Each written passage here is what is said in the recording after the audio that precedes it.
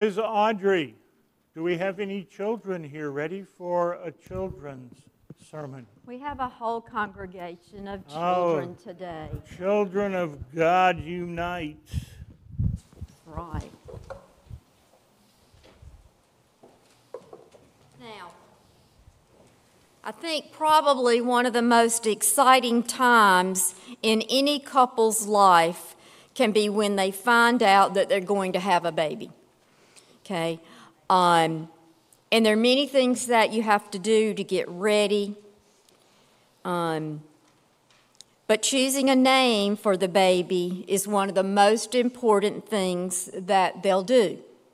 Parents choose their baby's names carefully because it's going to represent that person for the rest of their entire life. Sometimes people buy books, they go to the library, now they look online for baby names. Sometimes they want to choose a name with a special meaning. Sometimes they choose a name based on relatives.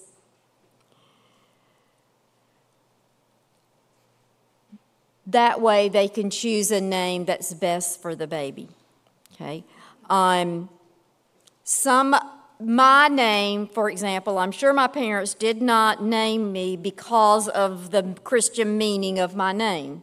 Okay, it was my grandmother's name. My grandmother was an Audrey, so I was an Audrey. But my name actually means noble strength. Does anybody know what their actual given name means? Y'all, that's shameful. Okay, Google it. Okay?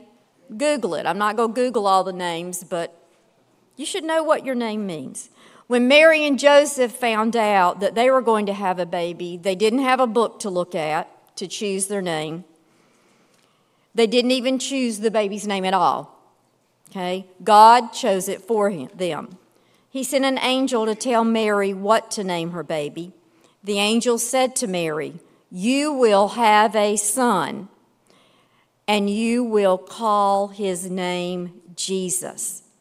The name Jesus actually means the Lord saves. Jesus' name was very important because the Bible says in Acts 4:12 that there's no other name other than Jesus that can save us from our sin.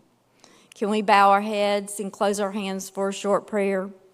Dear God, thank you so much for sending your Son, Jesus.